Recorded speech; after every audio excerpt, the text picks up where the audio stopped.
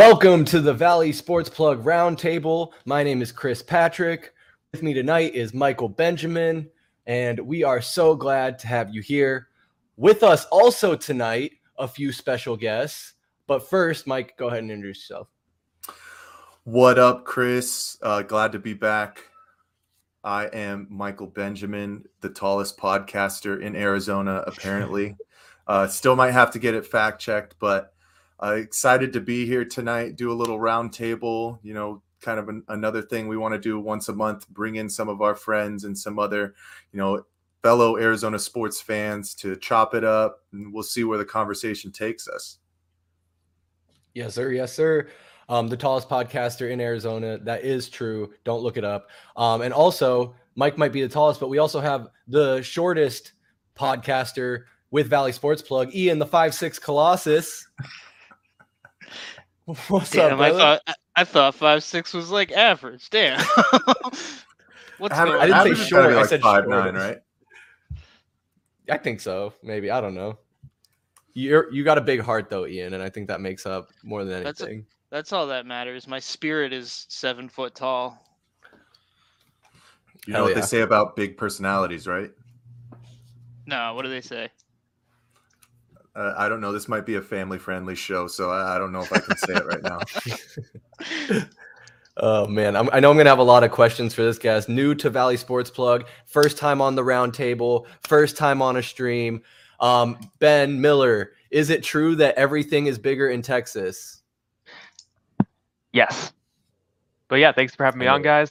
Been a long-time listener, longer-time friend, and happy to be here. We're happy to have you.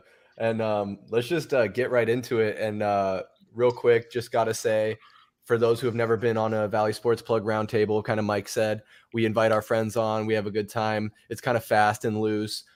We got a few topics teed up to get us started, but then we want to hear from you. We want you to join in the conversation, be a part of the conversation. So leave your comments as we kind of go through here. And if there's a topic you want us to talk about, or if there's something you have to say about a topic we're talking about, let us know. Also, go and follow us on Twitter and Instagram at AZ_VSP, on Facebook at Valley Sports Plug, and of course, you're right here on YouTube. So stay coming here for all the latest videos and podcasts. But with this first topic, as I would put it, Ben's of course wearing the Valley shirt there, so he is a Suns fan. Everyone here knows me and Mike Benjamin are Suns fans. Ian is a Nets fan, hailing from New York. And so I thought it'd be interesting to start off talking about this Kevin Durant madness and what has kind of transpired in the past couple months. Yeah, let's just get it out there. Let's lay it out. Ian, let's let you go first. What do you have to say about it so far? I miss knowing who plays on my basketball team. That's the first thing I'd say, is that I don't know. Supposedly Kyrie is opted in and is willing to play for the team, but it's anyone's guess how long that's going to last. And then Kevin Durant seems like he's doing everything he can to pressure the front office into trading him. Obviously that's a very, very big ask when you have one of the best players in the league who hasn't even started a 4-year contract yet, and you're trying to move him. That's a move that might be the swan song for Sean Marks. If he messes that up at all, he's gone. And that's kind of where it is. It's a sinking ship right now for sure. Kyrie plays. I thought he was a philosopher. Yeah, Steven Miller. He's got a part-time job as a point guard for the Brooklyn Nets. That's where I stand with it, is basically I don't really know what's going to happen. I think it's going to be a long time before we see a trade actually start to materialize, especially with the asking prices that they've had. I think they need to wait for a team to get desperate, or for them to get desperate so they can lower their asking price. And it's going to be a while before either of those things happen. It might not be until the trade deadline. Do you think that KD will sit out games though and play hardball like that? Yeah, I think he might, for sure. Especially I think we'll know early on what he's going to do, because either he's going to play or he's not going to show up for training camp at all. So preseason, if we don't see Kevin Durant, we're not going to see Kevin Durant ever again in the Nets uniform, I would think. It seems like it's trending that way. Ben Miller, Stephen Miller, any relation? Yes, very much. Hey, brother. But yeah, I would say, to jump off what Ian is saying, if you had to guess when the Nets went about this project to go and actually build a super team, to do what KD wanted, to do what Kyrie, bring these players together with him, KD, Kyrie, and James Harden, how many games do you think in this experiment have they actually played together? I want to say it was like 16, like 16 to 20 something. It really wasn't that much in the 2 years that they played together. I feel like it was actually lower than that. I think it was around the ballpark of like 9. It was 16. Woo-hoo! So over the course of Goddamn. what, two and a half, almost 3 years playing together, they played, the 3 superstars, a total of 16 games. But I don't know. I don't think that we are going to see KD in a Nets jersey again. But I also don't know if that means that he is going to come over here to Phoenix, no matter how much he talks about it online and says that is what his intention is. And the thing is, I am wary to trade our entire future, our young core, for someone who is aging, even if they are top 5 player of all time, because that is a win now moment. And as you can see, we have the core that can get us to there. And as long as we make some quick changes, maybe get some of the locker room stuff sorted out, I think that we can keep on getting back there and being competitive here. Yeah, Yeah. I actually sorry, Chris. I wanted to ask the three of you at this point, with KD applying the pressure that he's applying to the front office, with, giving an ultimatum that you either fire Nash and Sean Marks or trade me.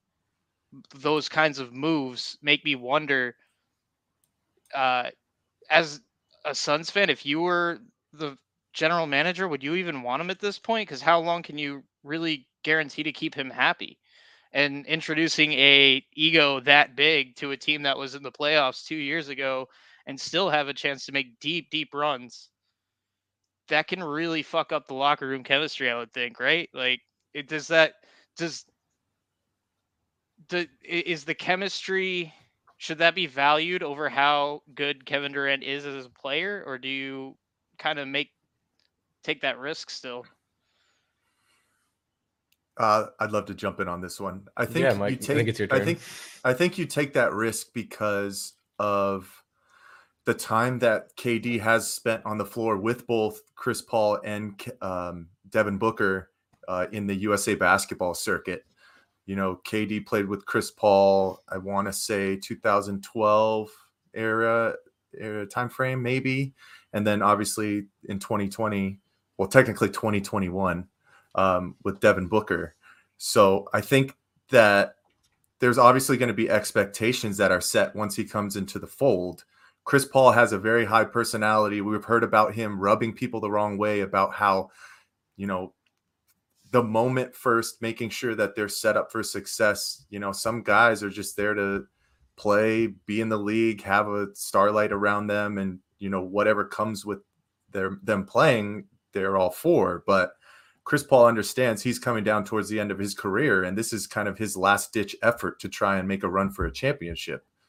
And Kevin Durant, to some point might have to be thinking the same thing too, just with the injuries that he's had the past couple of years, coming back from that Achilles, in the Warriors series against the Raptors, sitting out that year, and just general, the clock is ticking for them. But I am with you at the same time, where I get worrisome about hemorrhaging the entire team and mortgaging the farm just to bring him in. But I also think that's why a deal hasn't been able to get done at the same time. I bet you the Suns are holding on for dear life to keep Mikal. I mean, that's a defensive prowess that isn't really built on trees.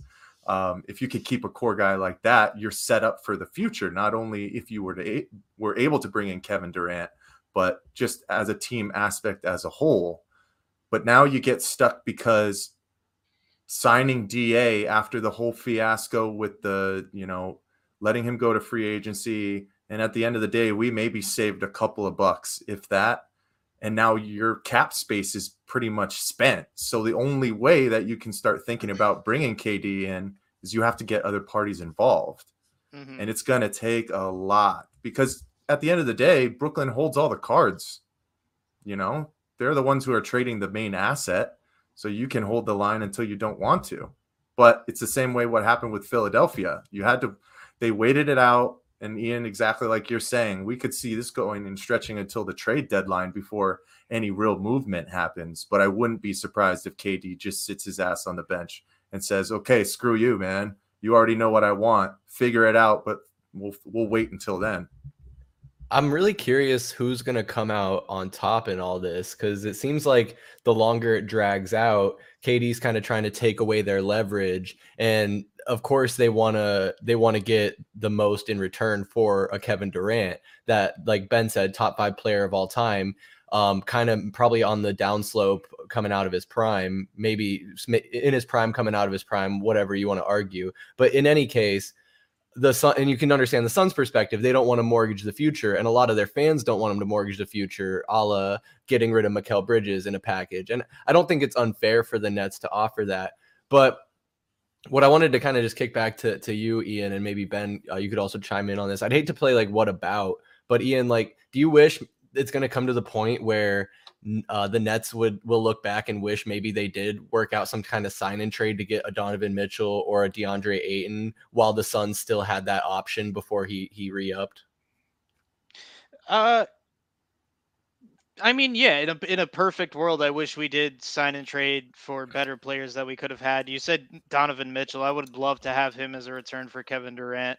But the issue when you say DeAndre Ayton is that we're now very abruptly in rebuild mode, and there's players that we can't move, very most notably Ben Simmons, and we're kind of stuck there with him, and I don't like Simmons and Ayton next to each other.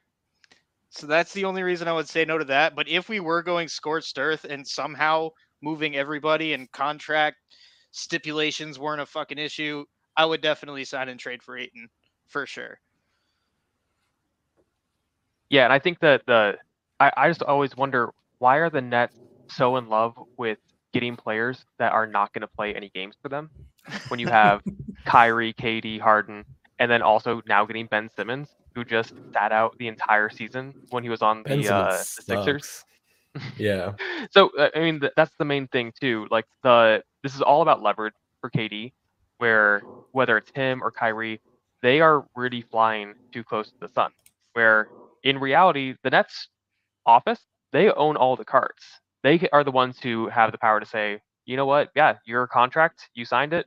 You're with us for the next 4 years. Congrats. That's why it is so interesting to see them bend over backwards to try to keep these guys happy, because they're the ones who hired Nash. They're the ones who got the general manager. So it's when everything is starting to fall apart and you as KD start saying, it's these guys or me, and we're going to ignore the fact that I'm the one that hired them. Yeah. It gets ridiculous. And also the fact that the Nets tried to give Kyrie the max. They did. They tried to give him the 4-year extension, but the only thing they wanted to add was a games played clause, and he refused. He's like, I'm not going to be controlled. He wanted vacation days. He's got vacation days. How many games has he played? In season, though. In season, he needs those vacation days. Like, if he's just not feeling like it, he's got to be able to just go out of town for a couple days, take a few games off. Yeah, if he needs to go and visit his niece and go to her birthday party on a Wednesday when you're supposed to be having 2-a-day practice, you can't hold him accountable, I guess. I think one of the other good comments that you made, Ben, as well, is it was their decision to bring in Steve Nash. And it's at the end of the day, it's an odd decision with everything that's going on. You knew what kind of personalities these guys were. Kyrie has a track record, Kevin Durant as well. And then when they brought in James Harden, he's another guy who was kind of hard-headed and hard to, control and whatnot. And then you bring in Ben Simmons as well and think it's going to be all gravy and it's all going to mesh well together. There's only so many high caliber personalities that you can have in one room for one man to control, especially a guy who has no head coaching experience, really no bench coaching experience at all, only his time with Golden State, as kind of a practice coach, one-on-one more stuff. So it was an odd decision, but now you're seeing, the failures from it, I guess. Sorry, Ian. It's all right. I mean, you're absolutely right. It's a weird decision. I feel like it never works out. Please correct me if I'm wrong, but has a player ever retired and gone right to head coach successfully? Like even barring the giant egos that Simmons, Kyrie, and KD have. Was the Cavaliers Tyronn Lue's first coaching gig? I think, but I guess when you have LeBron James, coaching gig, kind of a cheat code. That's a little bit different too. But I'm pretty sure Tyronn Lue did some time on the bench as like assistant for a couple of years. I could be mistaken, but I don't think he was just kind of thrown into the fire. The only other example I can think of that happening is Jason Kidd. Well, yeah, and we saw how that worked out the first couple of years. Yeah, when he was with Milwaukee right? Yeah. Yep. Was he ever the Knicks coach? No, he was just the Nets coach. Yep, Nets, and he spilled the soda on the floor so he can get his extra timeout, and then he tried to make a power move and steal president of basketball operations from whoever had that title, and then he was the first head coach to ever get traded. Wait, who was the first head coach to get traded? I'm sorry. Jason Kidd. Oh, that's right. That's right. Yeah. No, I thought Doc Rivers got traded before Jason Kidd did. Oh, did he? I might be wrong. Yeah, and like he was traded to be the Clippers coach from Boston, I'm pretty sure. It was after like the Kevin Garnett, like Ray Allen era fell apart.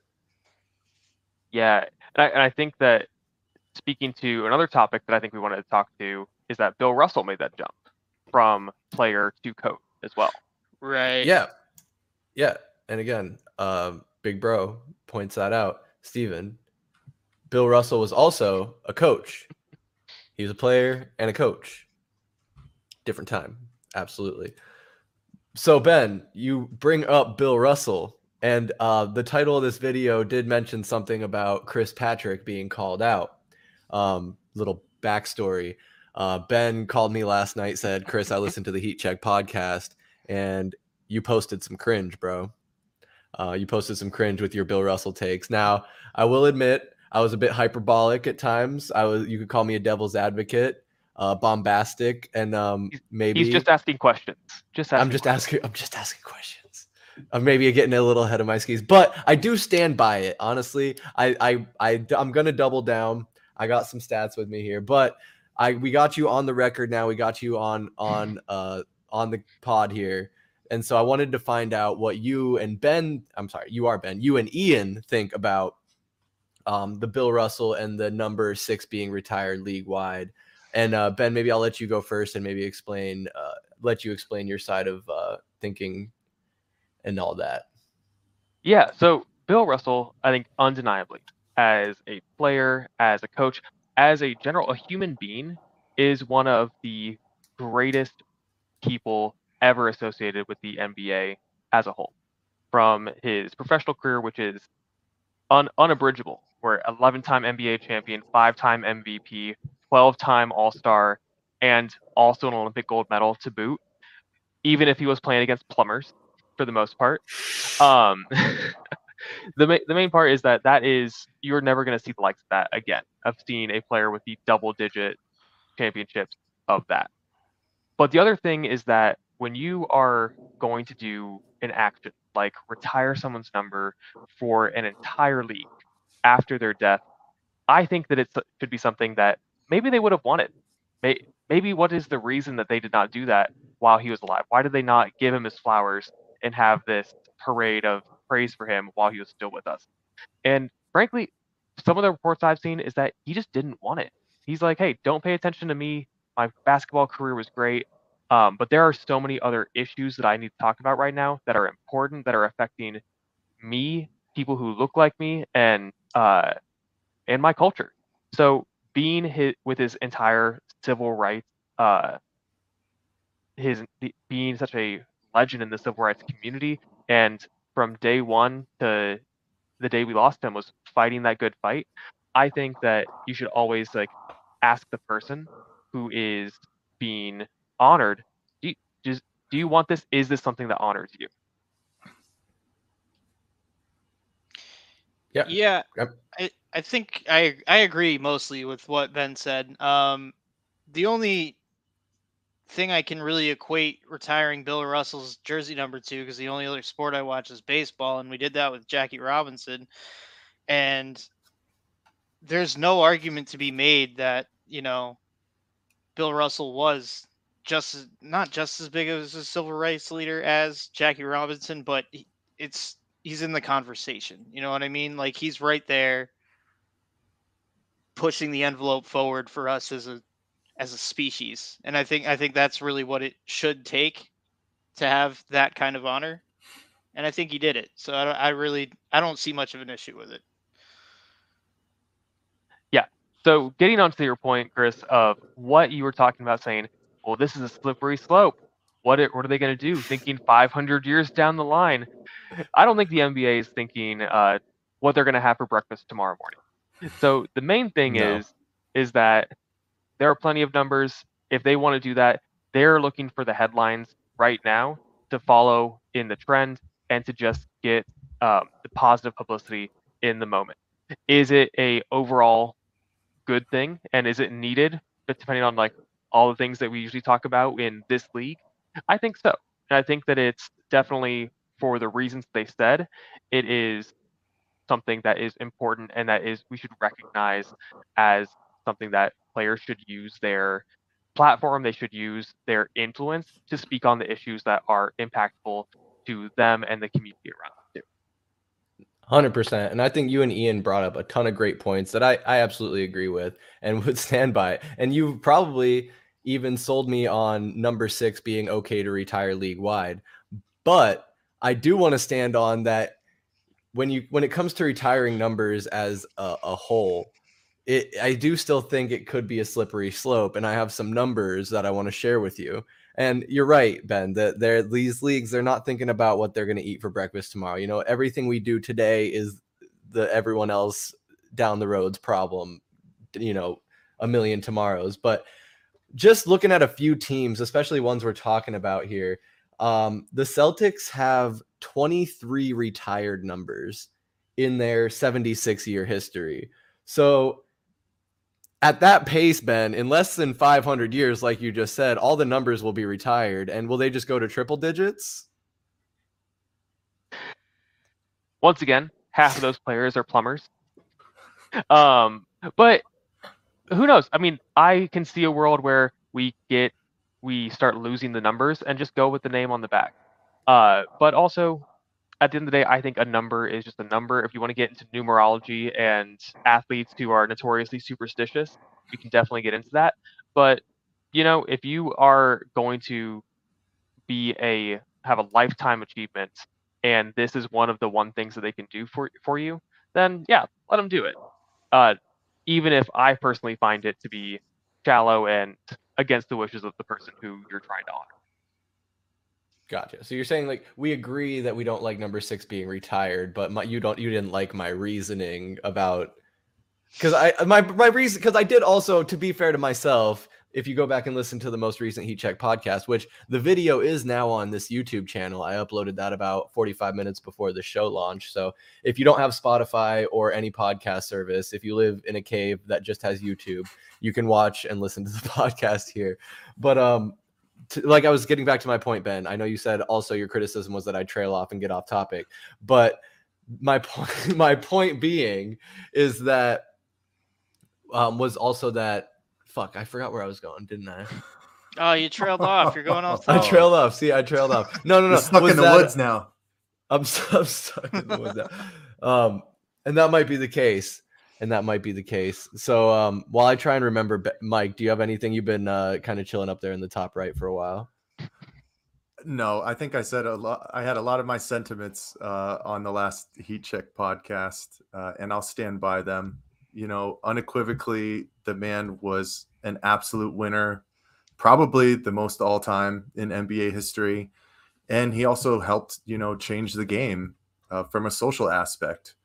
So it's far and few between that you will see those type of individuals come into, any kind of aspect, whether it be sport or culture. You could go even into movies. People who just have a platform to help change things throughout the world. And he was definitely, at the forefront of that. You say the Celtics have 23 retired numbers. That's because, coming up from the creation of the NBA up until the 80s, they were one of the most winningest franchises in NBA history, and all they did was win.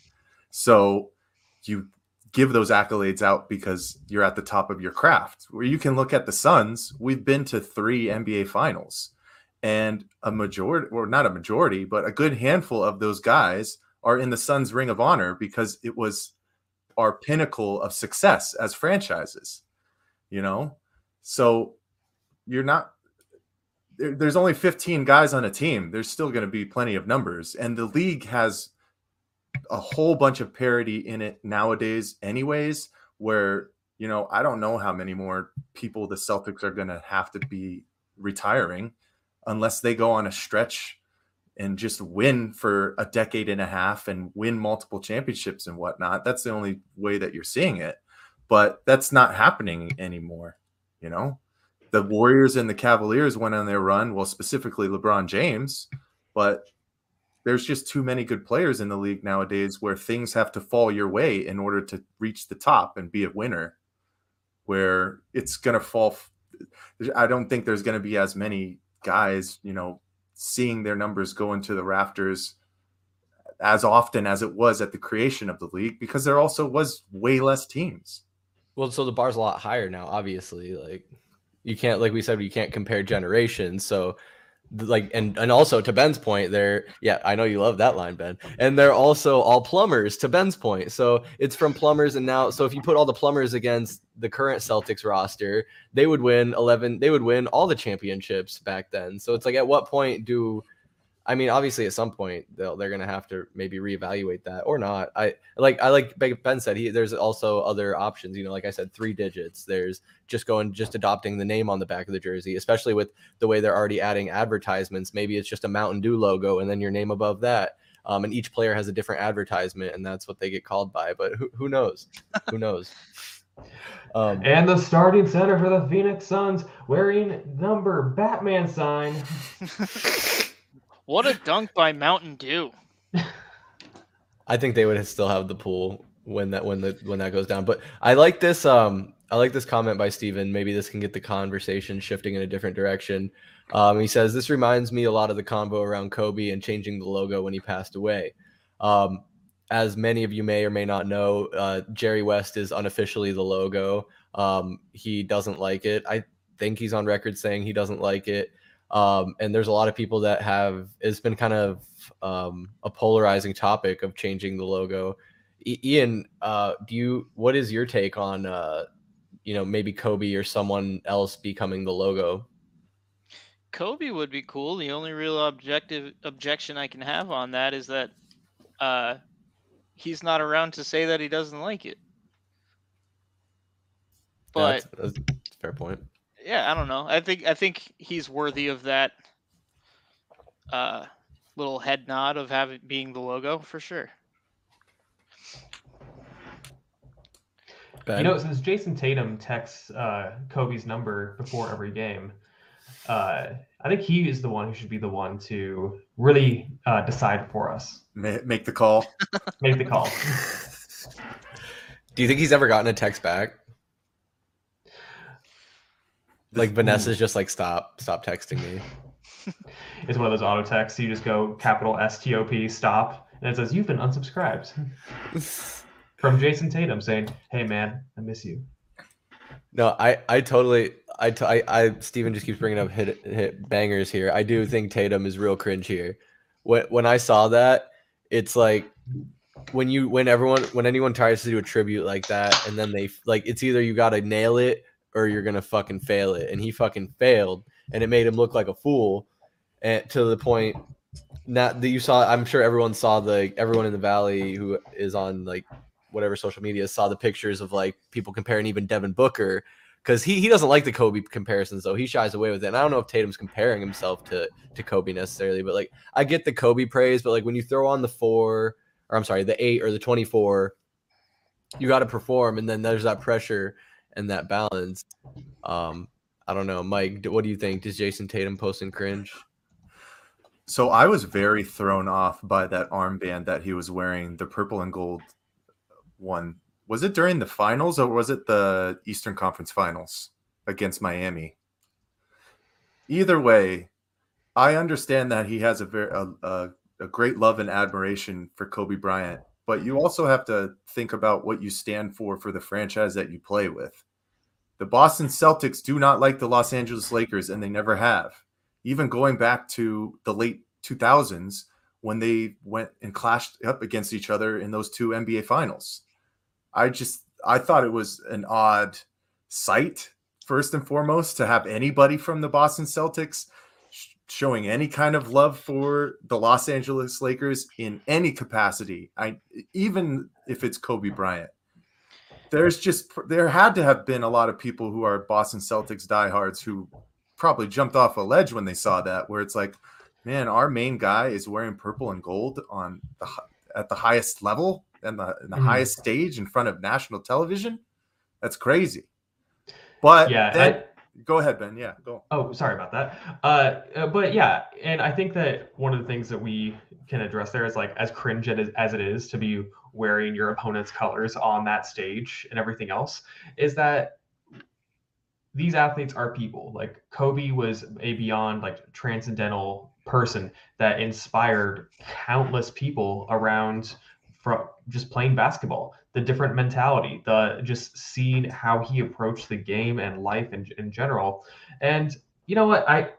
As cringe as it is to wear that or to be posting about how you text the number that he had given you at one point, I don't know. I think that players can grow beyond than just being like a fan base for itself, as part of their team, because at the end of the day, this is going to be their profession, and they may be on multiple teams if you're the average player compared to a superstar that may be on 1, 2, 3 teams over their career. No, you bring up good points too, but it also can come back to the whole full circle conversation that you have about there's really just a majority of players that you start to consider for, items like retiring numbers or changing logos. And I'm sure you might have some other few because everybody has a fan base and a love for different people, but you could say that the 4 main guys that you can start talking about in the future, what might happen with, I don't know, numbers or logo changes, like it was stated, is Kobe Bryant, Michael Jordan, probably LeBron James, and Bill Russell. It's far and few between. There is really a selective group. You could start thinking about even some of the greats at the time with Bill Russell, like Kareem Abdul-Jabbar. He's the all-time leading scorer in NBA history, but I don't think there was as much love and adoration for him, even more so as a person, than there was for a Bill Russell, because what Bill Russell did for social justice issues, the continued fight that he had, and how he was really still around the game until his passing. He was always there. You could count on Bill to show up to All-Star games or maybe make an appearance at an NBA Finals, because he loved the game, he loved the culture, and he wanted to still help make an impact for anybody who would listen to him. So those guys are far and few between, and I think it was well deserved at the end of the day. I was actually going to ask if we entertain the idea of a slippery slope with retiring numbers league wide. The next logical candidate would kind of be Kareem Abdul-Jabbar, right? Like, just based on the same things, big civil rights activist, pushed the game to another level. Has rings, not as many rings, of course, but He was in the movie Airplane. He was. Isn't he a writer on The Good Place too? No way, really? I would love that so much. I hope that's true. I just choose to believe that's true. Don't even tell me if it is. But no, Ian, go on. No, that's basically what I'm asking. Is for the same reasons that Bill Russell qualifies as having his league retired league-wide. I'm sorry, his number retired league-wide. Does Kareem Abdul-Jabbar meet those same qualifications? I mean, I would arguably say yes. Isn't he the all-time scoring leader? Yeah. And then on top of that, all those everything else you just said, and being in the movie Airplane. Bill Russell was never in Airplane. He wasn't. No, Ben, what movie was Bill Russell in? but no, he had to have some like TV appearances or something at least. Yeah. You know, there's some pretty grainy footage where he was standing up there in 1963 on the steps of the Lincoln Memorial at the March on Washington, next to Dr. King. If you count that as a movie. Yeah, okay. And Kareem is a writer on Veronica Mars, the new reboot. I love that. That is so random, but yeah, I absolutely love that. So I think all of those reasons, especially those last few, by the standard set, but to Ben's point, and I totally agree with it. Would he consent to that? Is this just going to be like, I think, Ian, what you're saying is that the slippery slope of waiting till players pass and then retiring their number, honoring them in a way that they didn't want to be honored. Ben, I know you like slippery slopes. What do you think about that? You know, I think that it's always convenient, and it cuts out a lot of loose ends if you wait for the person that might have an opinion about using their name to not be able to say how they feel about it, yes or no. So, you know what, if people find it to be impactful and meaningful for them to have this retired, or as I think as Steven said in the chat, if the NBA named more awards after players for different pieces, like scoring titles, assist titles, and rebounds, I think that it could be meaningful too. Yeah, only if we give Reggie Miller the 3 points award name. Ooh, not Ray Allen? Exactly. That's what I was gonna say. Not Ray Allen. It might need to come down to a fan vote or something, but we know the fan voting is just. Well, and I think they've kind of started to undertake that initiative this year by adding MVP trophies for the Western and Eastern Conference Finals. I'm pretty sure they named those, right? I think the Eastern Conference one was Bill Russell, Eastern Conference MVP, and the Western Conference was Magic Johnson. It's the Bird and Magic. Okay. Awards. So, but they've already kind of started to, initiate those kind of items to, give praise to their legends. So. Yep, no, it's a good idea. That's another way to honor him. I mean, you see that in college. Pretty much every one of those trophies and season awards are named after a person. You got the Larry O'Brien, which is the championship trophy, if I'm not mistaken. Last thing, I want to kind of wrap up this topic on retired numbers and shit. But Ian, I wanted to, something I was doing in my little pre-show research here, trying to get a rebuttal going with Ben. I was seeing how many retired players the Yankees have, or retired numbers. They technically, it depends on how you look at it. They either have 23 or 21 retired numbers. Because there's repeating, right? Yep. The number 8 is retired twice, and also the number 42 is retired twice. Yep. So I did look it up. It was their catchers. It was Yogi Berra and one other guy. I don't quite remember. But that was interesting. So again, Celtics and the Yankees both have 20 plus numbers retired. But again, to kind of, I think to what Mike was saying, the Yankees have a ton of championships. They got it in an era where they were just dominating.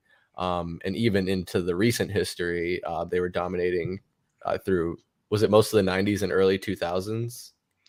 Yeah, started around 96, and their last winning World Series was 2000, I think 2008? 2000. And then then they won in 09. 09. Yeah. So I think 2000 and then 2009 would be the gap there. But yeah, they have 27 rings. They have a lot of That's the retired most players. So there was out of any other team. So there was a specific team that basically put a halt to the dynasty that was going on in the late 90s, right? Early 2000s. Yeah, the Marlins did it in 2002 as well. You know which one we're talking about. Yeah. But what was before 2002? What about 2001? Oh, 2000 was before 2002. They beat the Mets that year.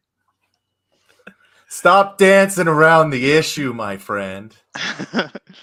Yes, the Diamondbacks did beat the Yankees Good in man. 2001. That happened. Everybody Hey, gets one. Exactly. And that's all we got, Ian. We literally only have one.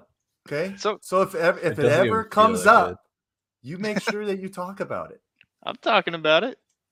My man. Here's an idea. What if instead of the Yankees retiring numbers, for every player they want to retire, it's a pinstripe. You just take that off. That's a good idea. They should retire numbers for teams that beat them. They'll be like, all right, Randy Johnson, he kicked our ass that year. We'll retire his number. But So then no, when he it's- ended up with the Yankees, he would have had to change numbers.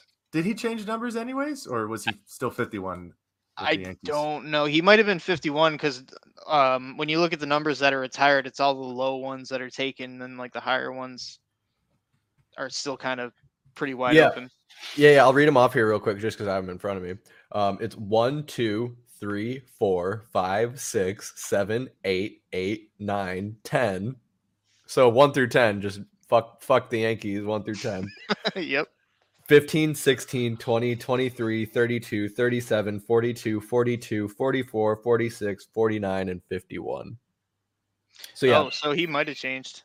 Yeah, he was 41. I'm looking at it right now. He was 41. Johnson was 41 with the Yankees. Apparently, I guess when it comes to retiring jerseys, they just didn't want to maybe they didn't want to have players with 2 numbers because the Celtics it's 1, 2, 3, 5, 6, 10. I guess 10 doesn't count. Maybe I'm off. But in any case, back to the point at hand. I do think that's very interesting that they have the 2 jerseys retired. The original topic that we brought up. But going on to the next topic, what are you guys looking forward to in the coming NFL season? I know, Ian, you might not be the biggest football fan, but Ben, do you have your eye on anything like the Cardinals, or are you a Cowboy? You're not a Cowboys fan, are you? I will be cold and dead in the ground if I ever root for the Dallas Cowboys. But that's a good point too. It's like for those of you who don't know, I live in Dallas, Texas. But for anyone who is living in a different city than the team that they root for, it can get really depressing to watch the people around you just get so sad and horrible. Unless those people are Cowboys fans, because then their tears fuel you. And when you have a wonderful time like the Cardinals getting to absolutely rout them last season, you just get to have a wonderful time. So the only thing I'm not looking forward to this year is that the Cardinals don't have another chance to beat the Cowboys like they have the past couple of years. Yeah, no, I love that. I remember that when that happened. My old supervisor was a huge Cowboys fan, and we used to always give each other shit. And he was the first person I hit up just to rub it in. I think it's very interesting. You know, obviously we got the Kyler contract.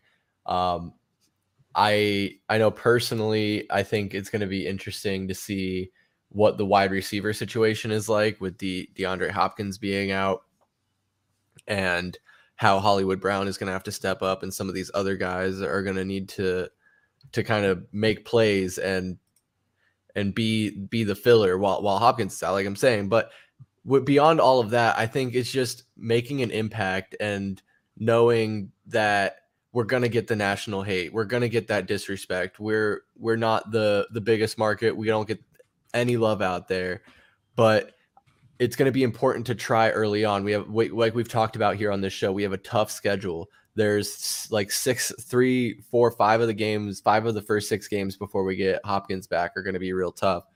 And Ian, I'm kind of sorry to talk Valley Sports, but specifically Cardinals because you're not a big football guy. But dude, I'm on your podcast. Yeah, no, you're right. That's a good point. But I'll kick it over to Mike. What are you looking forward to, Mike? Oh, is he frozen? Is he still there? Can you see me?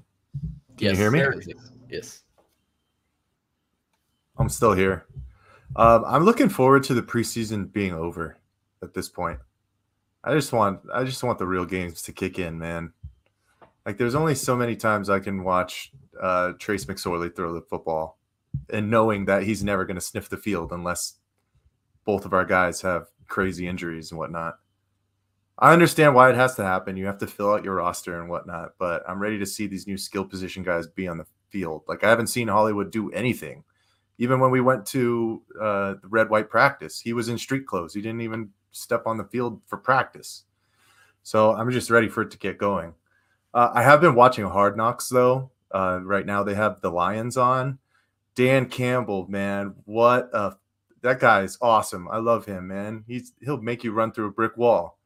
But I did get a nice little laugh at the I think they just had episode 2 come out, and they've been doing kind of like a little preview, not necessarily a preview, but like a shot from Cardinals training camp, and basically says Hard Knocks in season coming November 9th or whatever. And the last one they had was literally just Cliff Kingsbury, like in his office, like looking at film with a controller in his hand. It was the most awkward thing I had ever seen. I have to, I'm trying to find a photo of it, but if you guys keep talking, I might be able to rummage it up. It was the weirdest thing because it's not a photo. It's them like standing in front of them. And the producer must have had to been like, okay, Cliff, we're going to get you in your element. You're going to be breaking down this film, watching DeAndre Hopkins go on a slant, and you just look focused and intense about it. And he's literally just standing there like this. Do you think he even has anything for like 15 seconds? I wish he had glasses because then we could see if there was actually like anything behind him that he was watching. But it was the weirdest thing, man. The previous one they did was DeAndre Hopkins like doing stretches, like going up and down on this box. It's like, in season Hard Knocks coming soon. I will say for Hard Knocks, watching especially like this new season and how they're at the Lions right now, I am ready to run through a brick wall for the Lions. And I never thought I would say that, just because it is so entertaining to watch their head coach and just the emotion that they have when they're playing and how he's getting for his guys. Like, I think that they are going to be a sneaky, much better team. Still horrible, but much better than last year than we've seen in the past.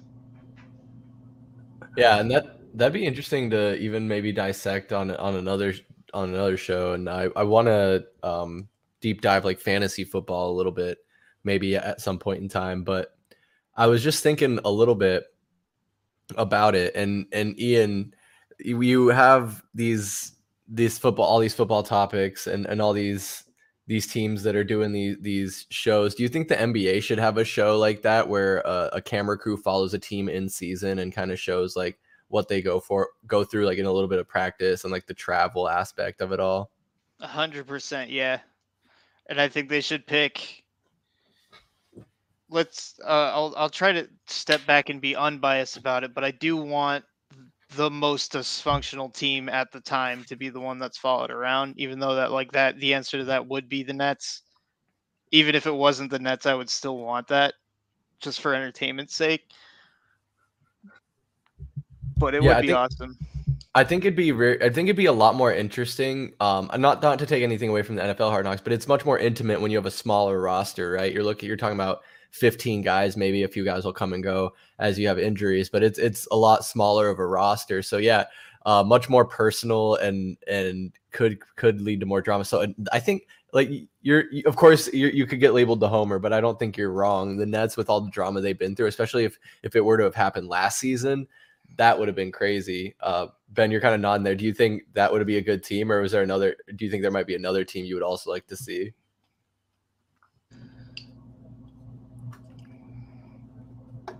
I don't know. I think I was just nodding along. All right. I like it. Mike, what do you think about that though? Like hard knocks for basketball?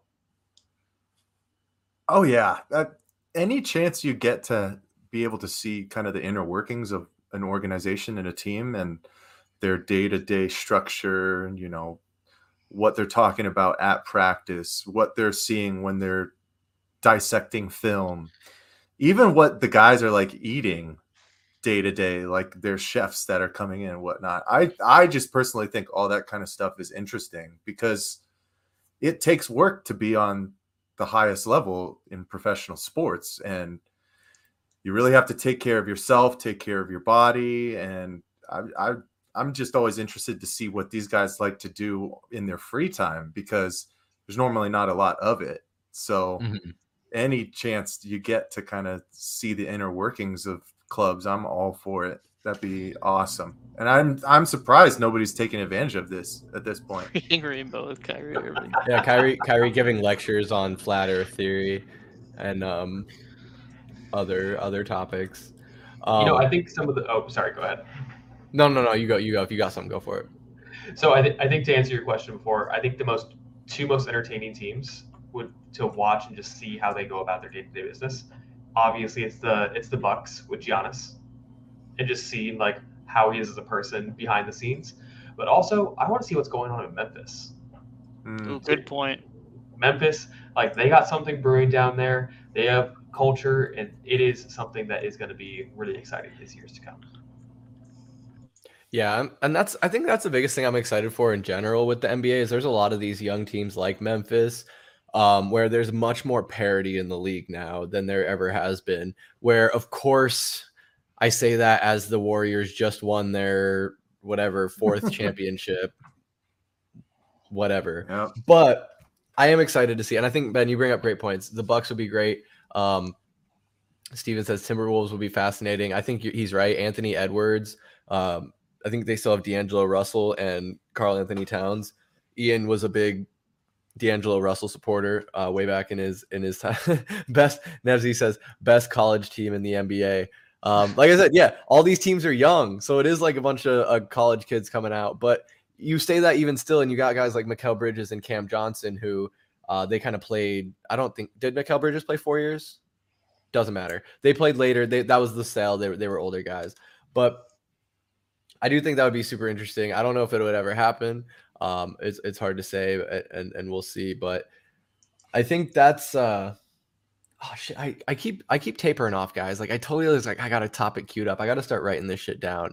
But oh that's right. I wanted to talk about like maybe getting away from sports a little bit because we do try and make these sports and pop culture that is as advertised. And if anyone's watching on YouTube. We are going to put this up as a podcast after the fact, but I've been munching on a roast beef sandwich from La Madeleine, and it's been delicious. I'm sorry, I'm just really hungry. Before the show, Ian had a burrito. Where was that from? Just Chipotle. I should get La Madeleine, though. I live right down the street from it. Dude, try it out. It's honestly really good. Sabrina turned me onto it. I think it's a chain. Oh, yeah, no, Ben, because I think that's what it was. When we were out in Dallas, Sabrina and my mom went to a La Madeleine in Dallas, and Sabrina was like, "Oh, I love this place." And then when she found out there's one in Gilbert, she drug me out to it, and I was like, "Okay, it is actually good." Have you been there? Yeah, I mean it's a few places around. When I was living on campus at SMU for a little bit, there was one like right around the corner. So just going down there and getting some soup on a nice day, like that was always my favorite. Yeah, exactly. It's just like real, like it's good quality food. It's not that expensive, and it's just like it's convenient.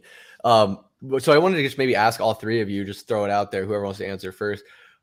You got Chipotle, we got La Madeleine. I would consider those like they're not fast food, but they're not like a sit down restaurant. They're kind of like in that like I think there's a word for it, but I don't know it off the top of my head. What's your favorite restaurant like that though, where you just like you can either walk in, order ahead, or whatever? It's like that mid-tier restaurant.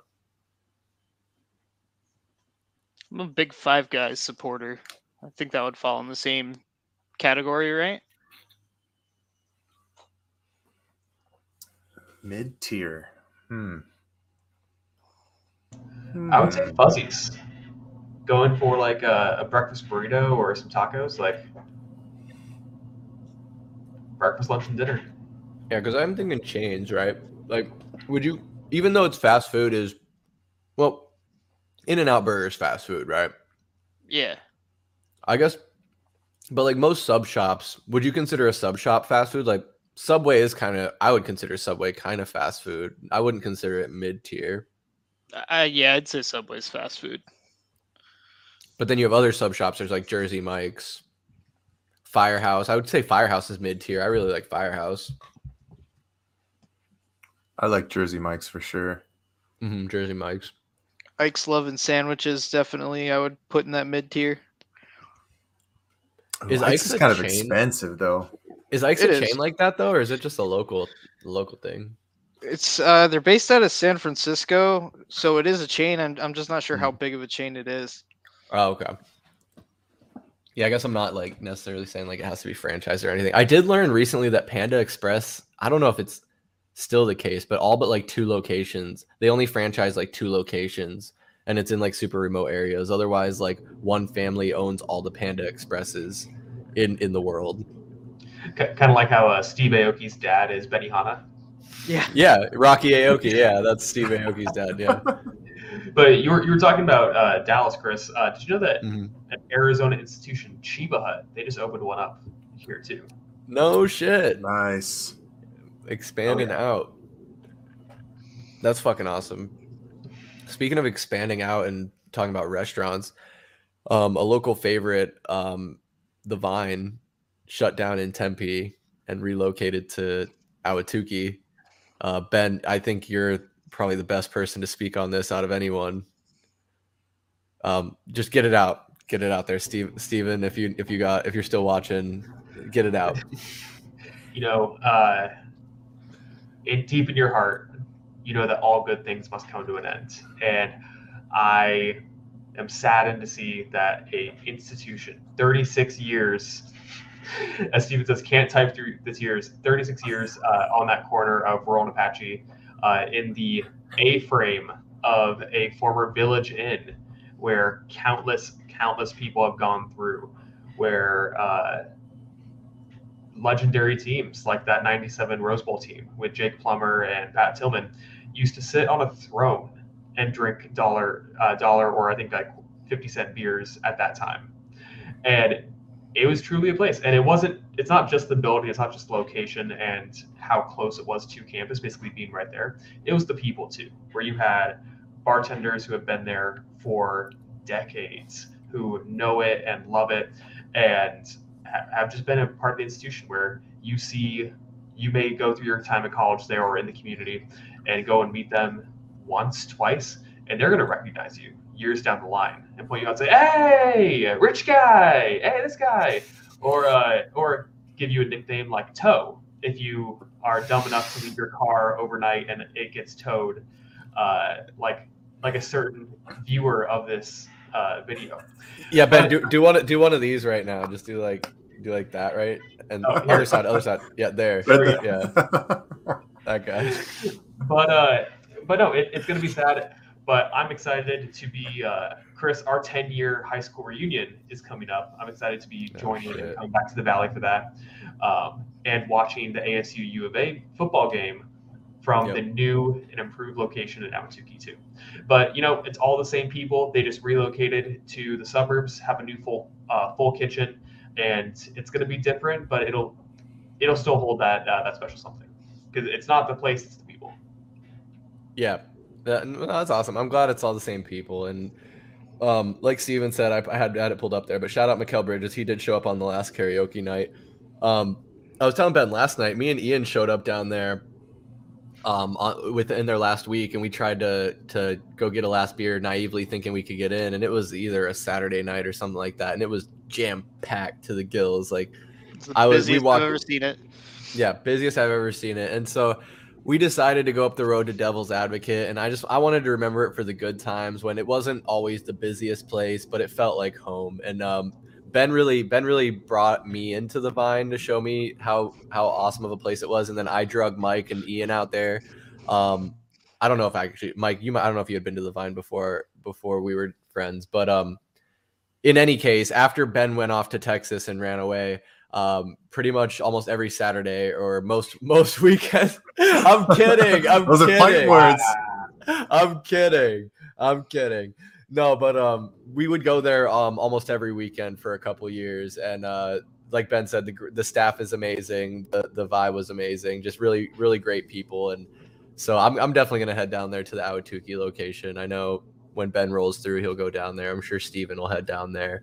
But yeah, like thinking of like other local spots, like Ben mentioned Chiba Hut. Because I'm hungry. I'm thinking about food right now. What's like another like local spot? I know for me personally, there used to be a Chino Bandito at Dobson and Chandler Boulevard, Dobson and Chandler Boulevard. And if anyone doesn't know, Chino Bandito, it's supposed to be like Mexican Chinese food fusion, but also kind of like Americanized Chinese and Mexican fusion. So it was just real interesting flavors, like really actually fucking good. Their signature is called like Jade Chicken.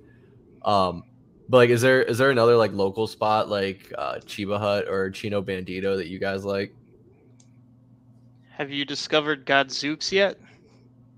I've driven by them a bunch, never been. Yeah, heard of it, never been though. It's awesome. It's very similar to Chipotle, but they have a stone-baked oven, and it's enchiladas. So basically, you tell them what you want in the enchiladas, toppings, all that, and then they chuck it in the oven, pull it out. It's Phoenix. They're very proudly like Phoenix centric, and it says it all over their merchandise and everything. It's like the first place I've seen since I've lived here where they're really, repping Phoenix. It's pretty awesome. Oh, like the it. Classic Jimmy and Joe's. Classic. From the former employee himself, if he's sorry with me saying that. It's been a couple of years. No one slings slices like Stephen Miller. Did you guys work there at the same time or different times, Mike? I never worked there. Mike worked there. I worked there. No, it was a different time. When was it? 2011 maybe? Yeah, 2011. With Matt Austin and Sean Liu and sorry, I'm putting everybody's names out there. Eric Althey. Put him out there. Brielle, what up? The wordsmith Matt Austin. Yeah, Jimmy and Joe's classic. It's been a couple of years since I've been there, but dude, when I was working there, I can't tell you how many slices I ate. Out of control. Here's the thing. Wait, was it better when it was at the old location across the street behind the CVS or across the street next to the Albertsons? CVS. Something was just different. It hits different, yeah. Yep. Ian, do you remember if I'd taken you to Jimmy and Joe's? Because we had like a pizza thing going on for a while. We were trying to do like reviews of different pizza spots. Yeah, when I first moved here, you were showing me like, because I got off the plane when I moved here, and I just started bitching about pizza for like 6 months. So meeting you were like, all right, I'm gonna take you to get good pizza, and we went to Jimmy and Joe's. I definitely recall it. That's where they give you the little cutter because the slice is so big. Yeah. Yep. Now the way you said that. The way you said that, you're like, oh yeah, I recall that. Is it a good recollection? Is it a negative? Mediocre no, it was recollection. Good. It was good for sure. It was passable. I'm trying so hard not to sound condescending, and I think it's making it worse. But no, it was good pizza for sure. It was just a long time ago. This is like 5 years ago, something like that. Would you say that your pizza palate has diminished since you've been in Arizona? I ordered Papa John's the other day, so yeah. Yeah, for sure it has. I can't even be mad because I like Papa John, like especially the garlic dipping sauce. Oh, that's the only reason to get it, but you can dip anything in that and it'll taste good. Well, yeah, that's Well, anything very that's true. food. I See, like the Go for it, Ben. Sorry. Oh, see, the best thing is when you need your fix of like that Joe sauce, especially realizing like, oh, I can just make this at home, and I'm not gonna drop the secret recipe over here in the public. But oh yeah, it's always taste of home. Do you make that at your house, Ben, in Texas? Yeah, I keep like a squirt bottle of it like in the fridge. Oh, you That's should legit. text me. You should text me the recipe. Oh, Mike should know it. They made vats of it in the back. Yeah. Mike's given me like the gist of it, but never with measurements. I know it's a little bit of this, a little bit of that, but And it's evolved over the years to know you to fit your palate and to as your tastes evolve. But yeah, the amazing things you can do with a certain type of salad dressing. Speaking of that, like, so every batch is going to be maybe just a little bit different, depending on how whoever makes it tweaks it or adds a little this, a little bit of that. But have you guys you've been to Freddy's? Do you have Freddy's in Texas? Oh yeah. So they go ahead. I was just gonna say they used to make their secret sauce in house, and then they fucking started manufacturing just like peel top like fry sauces, and it was like it's not as good anymore. When they mixed it up in the restaurant and gave you like the little ramekin, thing, it was really good. And so I mean, there is something to be said for making it in house. But I think you were gonna. Yeah. So I mean, we have that's the one thing I've noticed about growing up in the Phoenix area and then moving to Texas is that both are heavy transplant cities where like we had spring training, we had people from all over the country and the world moving to Phoenix, especially from Canada, coming down to escape the winter. But very few people besides us would be actually from there, being like, okay, I was born and raised here, I am, I'm from the Valley, I'm going to rep it. And coming to Texas, there's definitely that culture there of like, I'm a 10th generation Dallasite, yeehaw, and I only root for the Cowboys and the Rangers, and I don't even like the Rangers that much. But yeah, it's the amount of people moving to a place and seeing all the different restaurants that may be regional delicacies. Like there's a Culver's in Arizona, and that's like only in the Midwest. Or the fact that there's a Portillo's now in Tempe when there's also one in Chicago. And just like seeing how the diaspora really affects all of that. Yeah, they just put a Lou Malnati's in right next to that Portillo's, so now they have the Chicago pizza to go with the Chicago hot dogs right in that little area. I mean, it is right down the street from Sloan Park, which is the Chicago Cubs spring training facility. Yep. So it only makes sense. But they're also opening up like all of those the Fox restaurants in Arizona that are in Arizona here in Texas. So we have like the Henry Culinary Dropout, Pizzeria Bianco, like all of these like crazy places that are like known like good mid to upper tier fast casual dining in Arizona are like really spreading out too, which is just it's cool to see and get a little taste of home. Yeah, and on like the reverse of that, I was even saying yesterday, like there's a ton of Whataburgers I've seen popping up everywhere. There's like one in Queen Creek, one in Chandler, one in Gilbert. Like, we're still unsure if because a part of going back to what we were saying about the Vine, all Spen was telling me the gas station and a few of the other buildings in that surrounding area were also being sold. So my question was, is the Whataburger being sold? Here, we should ask in the chat. Is the Whataburger still being sold? Was all of those buildings, those businesses that weren't owned by ASU sold? I'm sure there's someone who knows. Press F, pay respects. But yeah, no, that's awesome. Like I do like to see like the expansion and like that's cool. Like because I know there's a lot of people like you were saying come from Texas to here. I see that especially where I'm at. I'm in a growing area. Steven's not a commercial real estate agent. Why though? Why? We need the answers. Dang, we're going in on food right now. It's funny you said it was in a former Village Inn because there was a Village Inn out here in Queen Creek and it just shut down. And now it's called it's not Fuzzy's Tacos. What is it? Scorchies tacos. Torchies. Are you familiar with Torchies? As a Texas staple, yeah, Torchies is great. All right, well there you go. Perfect example. It works perfectly within the context. Now the one thing that is a true Texas institution is Buc-ee's. Have you guys ever heard of this? I was just about to ask if it's as good as they say. What's Buc-ee's? Oh, what is Buc-ee's? Buc-ee's is a gas station experience. They only exist here in Texas. I believe they just opened their first one out of state, like in Alabama or something. But it is like a 100 to 200 gas pump station that only serves cars and trucks. No 18-wheelers, but they always advertise, we have the cleanest bathrooms in Texas.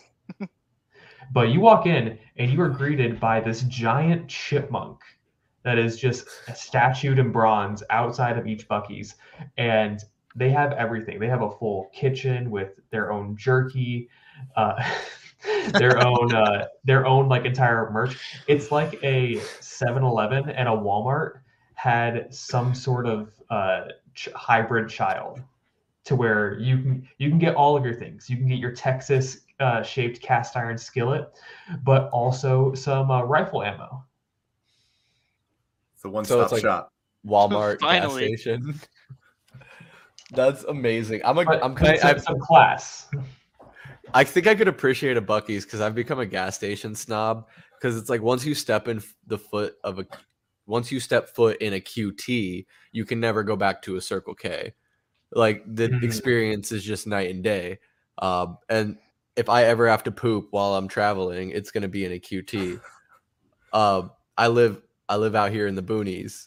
Mike, what do you got on this? It sounds like QT doesn't even sniff the jockstrap of Buc-ee's, though. We're 100 pump so out of the loop. Damn. Yeah, I've seen like different like content creators and stuff when they travel to Texas. They always make sure that they make a stop at Buc-ee's, and you see it. It's like it's like a mini Walmart. It's everything in there. For a gas station is wild. Got to check it out one day for sure. It is truly an experience. Every trip to Austin or Houston or around, you have to stop at Buc-ee's. Oh, is there not a Buc-ee's in Dallas? So that's the thing. They are like a road trip place. So they're on the way out of major metro areas. So they like surround them so that like it's your first or last major gas station that you hit. Gotcha. Which is super smart. Are they only on freeways? Yeah, they're only on freeways for the most part. So they like pull off. So okay. I guess I can't be mad at you for not taking me then. But next time I'm out there. When you were here, I was a little busy. There was some things going on. Yeah. I guess you weren't the most generous host. Like you said, you had some other things going. I'm kidding. He was here for my wedding. As a groomsman, but exactly. But yeah, I was the president. There was some stuff going on. No. It was a good time. It was a great time. I was happy to be out there. Happy to be a part of that beautiful day with you and your wife. I wouldn't have missed it for the world.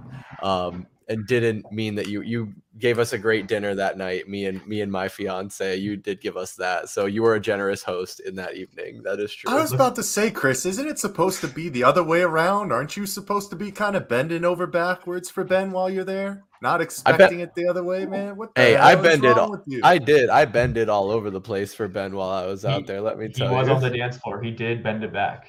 There you go. Busting a move. But man, now I'm even more hungry than I was before I ate that sandwich. Shit, I got cats attacking me. How many cats do you have now?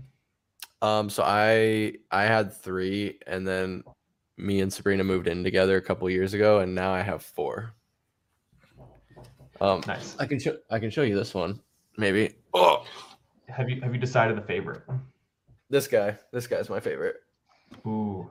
He's Royce the 9 Lives. He's my first cat that I got. Mike lived with him. Ian lived with him when we Yep. were all roommates for a little while there. And he's a good boy.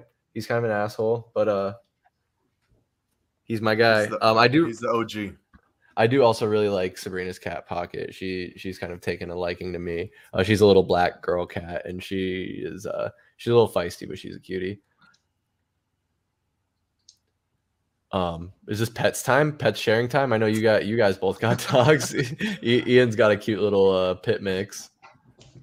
Archie, come here. I always love the pets. Hey, You see there him? he Yep, is. there he is. Yeah.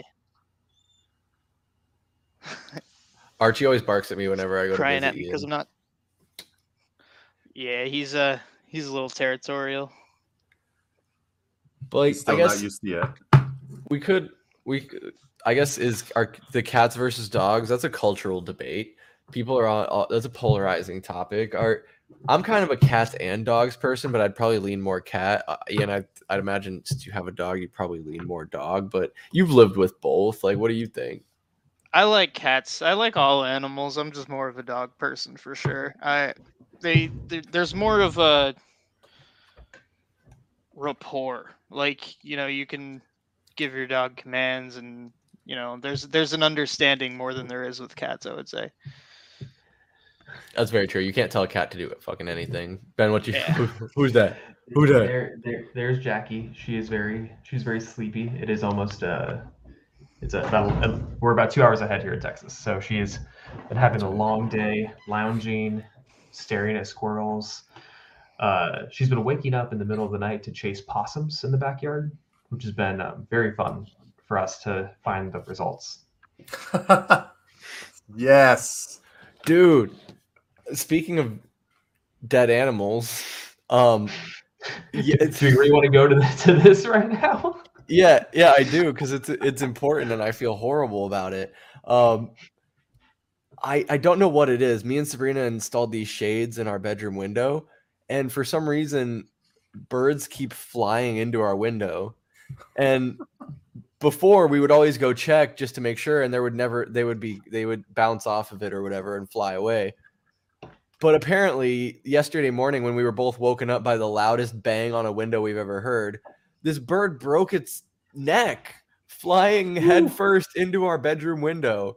And we go outside, and there's a dead bird laying right outside. So naturally, we did the rational thing, and Sabrina made me dig a 2-foot deep hole with a garden trowel, and we buried it in my backyard. So laid that bird to rest, said a little prayer. And I had to go on Amazon and buy like reflective stickers. I'm going to try and put up on the window so no more birds die. And have you guys ever killed an animal unintentionally? I don't think, am I responsible just by having that being in the house, it being my house? Am I responsible for that bird's death? I felt pretty Absolutely guilty not. about it. No, you'll get a free pass on that one.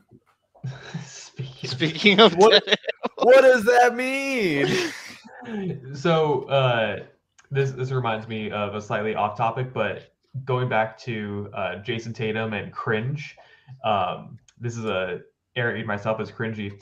That many years ago, like when I was little, there was a big like dinner. It was like a Thanksgiving dinner of like people from different families coming in, and I was at the kids' table, and it was about that time, like in the mid 2000s, where dead baby jokes were really, really funny, or at least for me.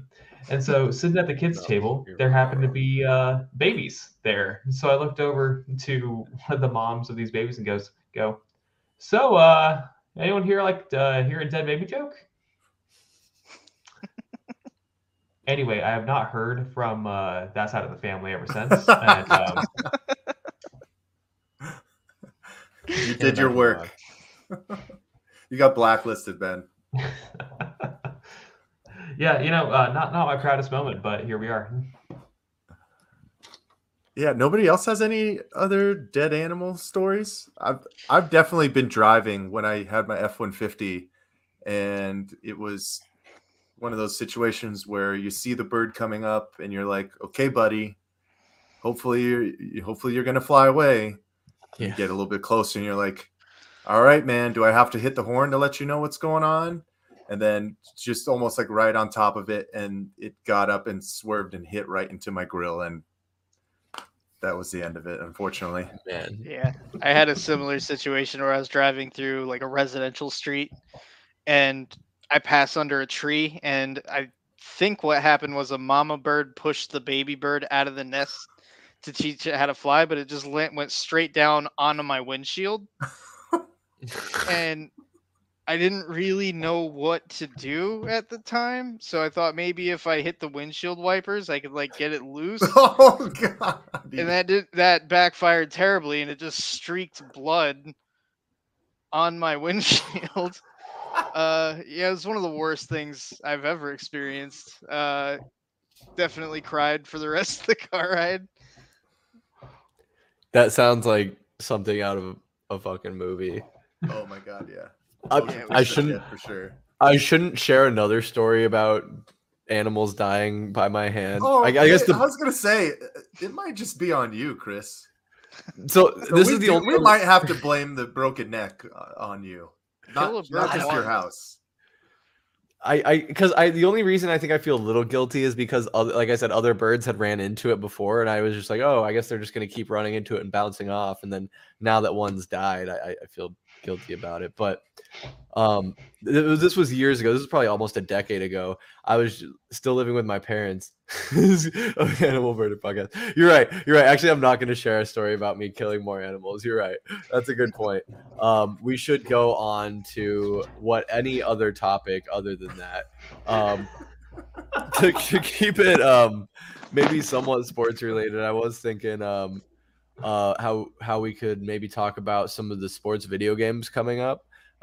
There's Madden and NBA 2K23. Devin Booker's obviously going to be on the cover of 2K23. You love to see it. The cover art looked pretty dope. Of course, nowadays they have 8 different editions of the game, so there's going to be WNBA player cover editions, legend cover editions, alternate cover editions, Hall of Fame legend editions, platinum editions, whatever, all that shit. But in any case, back to the point at hand, I did see Chris Paul was disrespectfully rated like 78 overall on in the upcoming 2K. And so like do you even like put any stock in these ratings or rankings, and like, or do you guys first and foremost, do you guys play sports video games? Like I kind of dabble in them. I play the show. Not I everyone's haven't played people. 2K in a while. The last 2K I played, I think, was the one that had Luca on the cover of it, which might have been last year. But yeah, they broke some mechanics in it. I don't think I enjoy it as much as I did back in the 2K12, 2K13 days. Yeah, I normally never really got into any of the sports games. I played FIFA for a little bit, but it's usually been like first-person shooters like Warzone, or single-player games like Fallout or Oblivion, or those types of games. Is there a new Fallout coming out soon? They announced that it's under development. It's going to come out as Fallout 5 after they finish Elder Scrolls 6. Because is that still like Bethesda Studio and all that? Yeah, and that's the main reason I switched back from a PS4 to back to Xbox with the new gen, was because like Bethesda got bought by Microsoft, and we just need to make sure that I'm able to access those games. Yeah, the exclusivity deals and whatnot. Bethesda's a big company to miss out on. So. Oh yeah. So, but I think their next big game, as Steven put in the chat, is Starfield, which is supposed to be Fallout, but open world and in space. They've been developing it for like almost like a decade. It's been insane. There was another game like that. Ian, you used to play No Man's Sky. No Man's Sky, yeah. So is it going to be like No Man's Sky but done right? Because I know there was a lot of criticism to that game, like when it came out, that it was kind of like similar to Cyberpunk. It was just incomplete. very repetitive, not a lot to do. Yeah, with No Man's Sky, it's something like 18 quintillion planets or some nonsense. So you got to imagine, the planets are pretty empty. Where Starfield, I think it's going to be, I don't know, 6, 7 planets, something in that range. But they're going to be very, very focused, and they're going to be actually full of things. Like it's not going to be just desolate wasteland the entire time, Yeah, because with No Man's Sky, it had like that auto generation feature where it's like you had to go out farther than anyone else has ever been to get to the point where it's like it's a new planet or new something like that. But for Starfield, I think it's taking that same mentality, but making sure that it's fleshed out and has like a really deep lore and world building experience, which like Bethesda's really known for. Yeah. Yeah, I could trust it. Did you say is Bethesda also the Elder Scrolls series? Yep. Mm-hmm. Okay, yeah, that makes sense. Like if you look at a game like Skyrim or any of those games, like there's a lot of detail, a lot of meticulous work. Similar to Grand Theft Auto, which I know Mike is patiently waiting for the next Grand Theft Auto 5 release.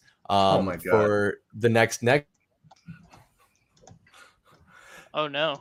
Hell no, man. Are you kidding me? I'm done. I know they keep patching and adding stuff to it, but that I need something new. That game literally broke my Xbox 360, so I played enough of it. I don't need to play any more of it. It killed my PS3 too. I am excited for 2K23 to come out. It'll probably be the first one that I play since Kyrie was on the cover, which I think was 2K17 or 18. So it's been a handful of years, but it's also going to force my hand to actually buy a new console because I've just kind of been dragging my feet about that. I'm a really big single player game story mode kind of guy. Like Assassin's Creed 2 is probably my favorite game of all time, just with that storyline and whatnot. Love GTA, Red Dead, anything that I could get my hands on and really get immersed within the story. I know one of my saddest things was I had gotten that Star Wars Jedi Fallen Order that game that came out a couple years ago. And I have an Xbox that came out with, oh man, what was it? That first Lord of the Rings game. Shadow of Mordor, I think? Yeah, that one. So it's an older Xbox, and when I got Jedi Fallen Order, like it was struggling to keep up, and then I definitely got to a point where there was within the game there's too many enemies on the screen at once, so the game would become so choppy that I couldn't like get past that point within the game, and I really enjoyed that game. So when I finally get this new Xbox, I'll be able to go back and finish that one off too. So I could thank Devin Booker for being on the cover for getting a new Xbox. I think like you just said, you're gonna get a new Xbox. Ben got an Xbox. Ian has an Xbox now. I's been a loyal day one Xbox supporter, and I'm just gonna say with everything they're doing with Game Pass, and they're getting these exclusives and people are kind of done with all the PlayStation single player shit. Like there's still a place for that. Don't get me wrong, but I think the Last of Us sequel kind of flopped. There was the Ghost of Tsushima or whatever. That sounds like a good game, but yeah, all great games. I'm not trying to take anything away from that game in particular, but there's only so much you can do with the single player game. Where especially when you look at, like I said, what Xbox is doing with the Game Pass, I just think Microsoft is going to dominate that space if Sony doesn't pivot. Like Ben, it was what, like you said, like with the Bethesda games, that was the biggest factor. But do you have Game Pass, or what? Was there anything else that you looked at where Sony wasn't meeting your needs as a consumer? Yeah, it was just 100% Bethesda. I'm like, okay, this is the type of games I like. This is what I have been waiting for years and like fell in love with. So I whatever the next console is that I'm going to get, it needs to be something that I know that for a fact I'll be able to access that. But yeah, like I have found it like it's really useful to have Game Pass for like $15 a month, just going on and being able to download like random games and play around and play games that I haven't possibly tried before.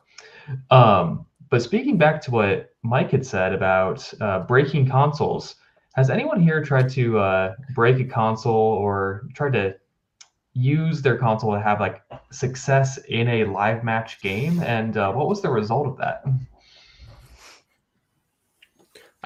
I think I know where he's going with this. I wouldn't say break my console is the right phrase, but me and Ben, we go farther back than we go way back. And we were in high school, and this was it was a very memorable summer. Oh, we weren't even in high school yet. I think it was the summer between 8th grade and freshman year, or somewhere around that time. Maybe we were in high school already. It doesn't matter. It was a long time ago. We were playing Halo 3. Me, him, and another friend, AZ Chris. You might see him at some point in time on this podcast and stream. We were all playing Halo together, and at that point on Xbox 360, Xbox Live, there was something people called a lag switch that they would hit, where they wouldn't lose their internet connection, but it would make it slow enough to give them an advantage where they could glitch or get an edge. Anyway, I did some real rookie level research on the Google machine. Went down to Ace Hardware or Home Depot, bought a few a switch and some wires, and kind of fucked with my parents' router a little bit. And I was like, I got a lag switch, guys. I'm gonna hit this, and it's gonna give us an edge. So we're playing a game on Halo 3, probably like Slayer or something. And I don't even remember, Ben, if it even matters. I think it was probably like a neck and neck game, or like maybe we were a little bit behind, but I was like, hey guys, I'm gonna hit the lag switch. I go and I flip it and just disconnects me. So I created a disconnect the internet switch. It was like on or off. So for us in the game, he's going, all right, guys, this is it. I'm going to get it. And it's like, I want to press a switch. And then you hear it cut the mic, and then you get the notification. Vengance09 has left the party. I was Vengance back then. I'm still to this day I can't spell for shit, but I wanted my name to be Vengeance 09, so it was 2009 probably was the year, and I spelled it VENGANCE. So but I didn't want to pay the $8 or whatever to change it because I was 14 years old and didn't have any money to my name, so it was Vengance 09 for a couple of years there, and wore that as a badge of honor. But now I'm Tupac. Even though I called Cody White Tupac on the Heat Check podcast. But that's a whole nother story. We can get into that on a later time. But that's not as bad as my current one being Harambe Lives 2K16. That's pretty good. Because didn't Harambe aged like fine wine? Harambe passed in 16, right? Was assassinated. I believe the term. Well, hey, it's a good remembrance for anybody that you play with. Mm-hmm. Right. Well, you can never let people forget Harambe. Did you guys hear about the second animal that was killed? There was this in Norway, a walrus that was going up and jumping on the backs of boats, just hanging out on people's boats in a fjord. And it got up to be the point of being over 400 pounds. And people kept going. The government said, hey, stop going near this walrus. It's going to start getting aggressive towards you and want food and jump on more boats. And you know what people did? They kept going near the boats. So the Norwegian government had to euthanize Frida the walrus. Frida? Frida, that's a great name. They had to. That's just terrible, man. You take it out on the animal. It was never their fault. It's just, what is it coming to? Who's next? Shamu? Is Shamu gonna get assassinated when he splashes? He did already, man. I was gonna say Shamu's probably. I think that actually really happened. Dude, I remember. Last thing I'll say, when that Blackfish documentary came out, I became real passionate advocate for those orca whales. I've never been to SeaWorld since. But Anyway, we've gone through so many topics. We talked about dead animals. That happened. But it's been, other than that topic, it's been a lot of fun. I thank Ian and Ben Miller for being on this podcast. We're gonna have Ben back on. He's kind of an expert in Arizona ASU sports. So we're gonna have him go and rant about Herm Edwards and what's going on with the Arizona Sun Devils. We'll always have Ian to come on if anything New York related comes up. He'll be on these roundtables, and fuck Ian, you can come on the Heat Check podcast. You can come on other shows too. We'll figure it out For sure. But yeah, does anyone have anything else they want to say before I cut the stream? Yeah, I got one more thing. Shoot. Can you see this? Is it showing? Is it not showing? Oh, I'm sorry. Yeah, let me add that. Is it not showing? Oh, that's so sad. We got it. We got it. Oh, it's not going to show it. That's whack. It was the Cliff Kingsbury shot of him. HBO is doing some whack shit, man. Damn it. Yeah, we've been having some trials and with the screen sharing and whatnot, but last night he's not even at his desk. He's at some like random put together desk with a couple of notepads in front of him, just looking. Do you say it like a controller in his hand? He was just like, yeah.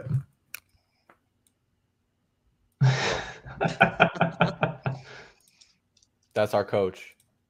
And a couple of blinks. The slow blinks.